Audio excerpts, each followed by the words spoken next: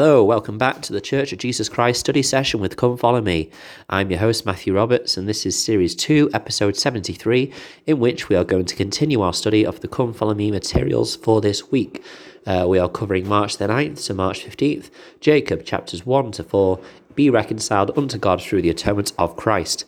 And we're going to focus on that section of these chapters today with the title of Jacob chapter 4, being in these study materials, I can be reconciled to God through the atonement of Jesus Christ. So we'll begin near the start of Jacob 4. He has come to the end of his discourse to his people about the gross sins that they have committed and the things that they need to change. And Jacob now commentates and narrates a bit about the records that he is writing, and also begins a build-up toward chapter 5, which of course is the allegory of the olive tree. I mean, really, these two chapters go together, but it is worth looking at chapter 4 as kind of a prelude to what we're about to dig into deeply next week. So in Jacob chapter 4, verse 2, it says, But whatsoever things we write upon anything, save it be upon plates, must perish and vanish away. But we can write a few words upon plates, which will give our children and also our beloved brethren a small degree of knowledge concerning us or concerning our fathers.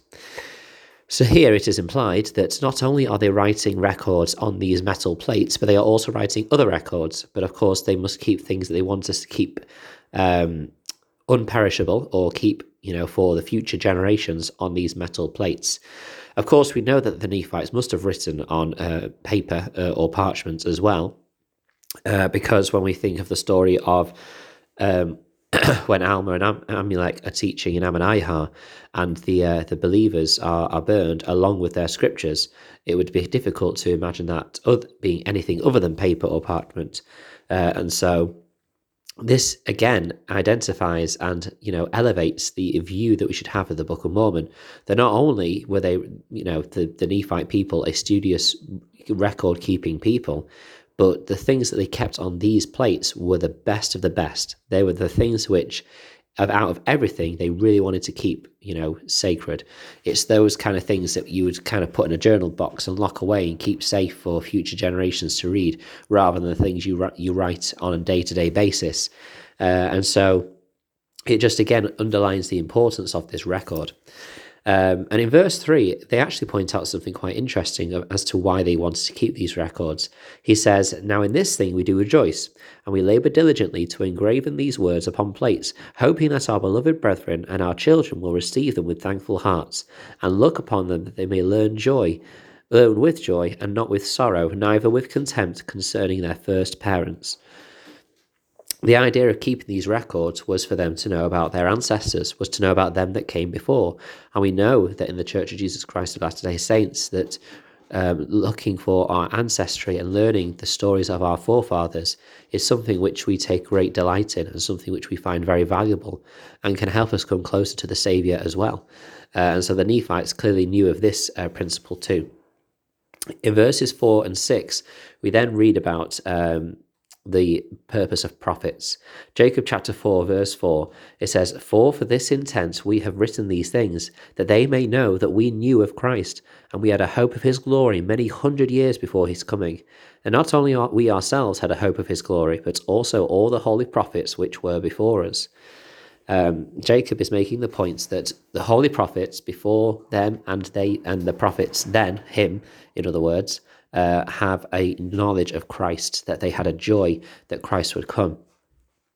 President Russell M. Nelson, ironically, he didn't give this talk when he was a prophet, but of course now he has joined this long line of prophets who testify of Christ, said this, quote, Other great prophets of the Book of Mormon in their own way and time testified of the divinity of the Lord Jesus Christ. Among them were the brother of Jared, Zenoch, Nahum, and Zenos. Testimonies of Jesus Christ that predated his birth in Bethlehem were also recorded from King Benjamin, Abinadi, Alma the elder, Alma the younger, Amulek, the sons of Mosiah, Captain Moroni, the brothers Nephi and Lehi, and Samuel the Lamanite, in a seemingly endless sequence of prophetic proclamations, testimonies of all the holy prophets, for a great many thousand years before his coming. The Book of Mormon makes the solemn declaration that Jesus is the Christ, our Saviour and Redeemer, close quote. It makes mention in the next verse about how Abraham and Isaac were a similitude or a foreshadowing of the Saviour's coming. We know that Moses had a number of symbols throughout his ministry which were symbolic of the Saviour coming. And so all of this has been leading up to the Saviour Jesus Christ as the Son of God in his divine role. Jacob chapter 4 verse 6 talks about how these revelations lead to something. He says, "Wherefore we searched the prophets, and we have many revelations and the spirit of prophecy. And having all these witnesses, we obtain a hope, and our faith becometh unshaken, insomuch that we can truly command in the name of Jesus, and the very trees obey us, or the mountains, or the waves of the sea." What great faith this is. And actually, he talks about faith, but he also talks about a hope. And it's through this that we can truly find the strength in our knowledge of the Saviour.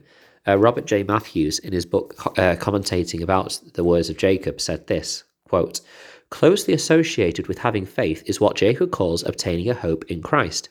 His phrase of obtaining a hope is more than just having hope, and seems to be the assurance or testimony that one has reached a particular state or spiritual condition and a special relationship with the Lord.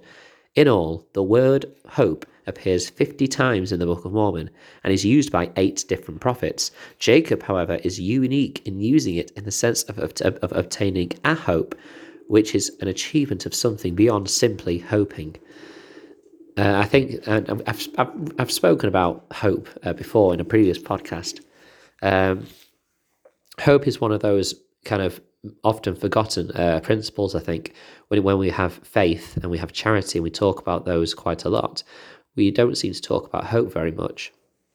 And Jacob here is obviously highlighting the importance of having a hope, that this hope is the strength that we then have once we build our faith and assurance to then just have that hope in Christ, to know that the blessings that he has will be fulfilled because of the hope which we have in him.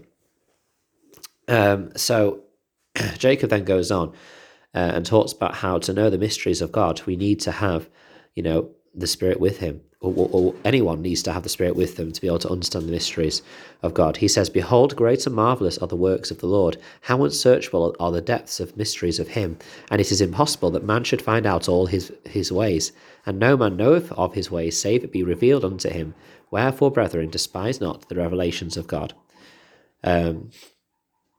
This was said in April 2008 by Kenneth Johnson, who said this, quote, "Although spiritual truths may appear less tangible to the humble heart, their impact is undeniable.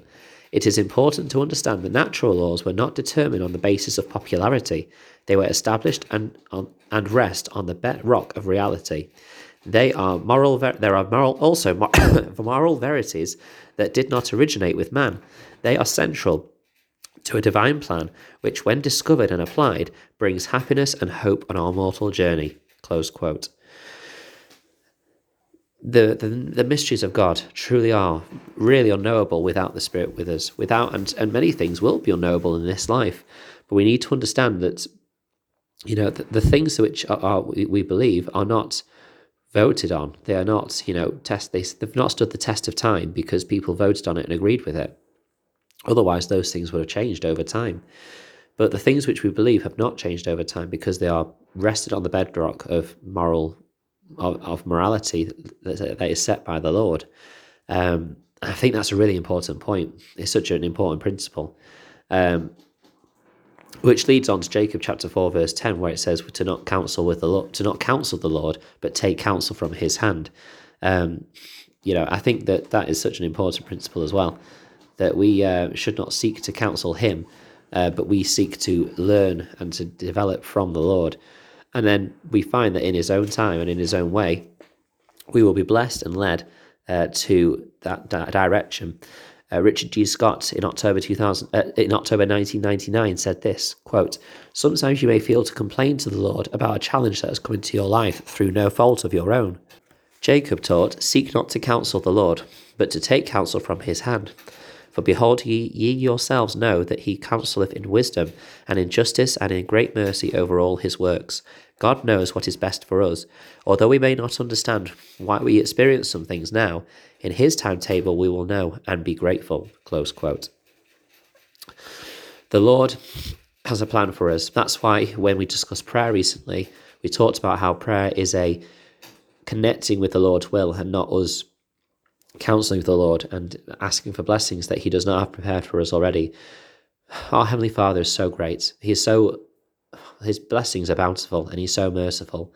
And, once we understand that, his true nature, we had the sisters over with an investigator yesterday, and, they discussed the nature of God and who God is. And it was just such a great opportunity to have this discussion, because it again brought tears to my eyes. The fact that we know that our Heavenly Father lives, that he knows us so deeply and intimately and has this plan set for us, which if we will counsel with him and not to him in our prayers, then we can come to know it and be blessed and be happy and have joy and be reconciled to him through the atonement of Christ, which of course Jacob says in verse 11. I hope you've enjoyed the study today.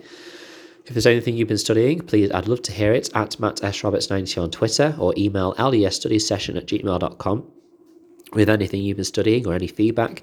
And of course, you can join the Facebook group, Church of Jesus Christ Study Session with Come Follow Me. We're starting to, the number of people following is starting to slow down a little bit, and I'd love to have more people to share their points of view and their discussion. I aim to post something on there every day in relation to what we've studied in the podcast, but sometimes with a different viewpoint or a different slant. So I hope you take the time to follow and to share in your study. Thank you for listening, and until we meet again.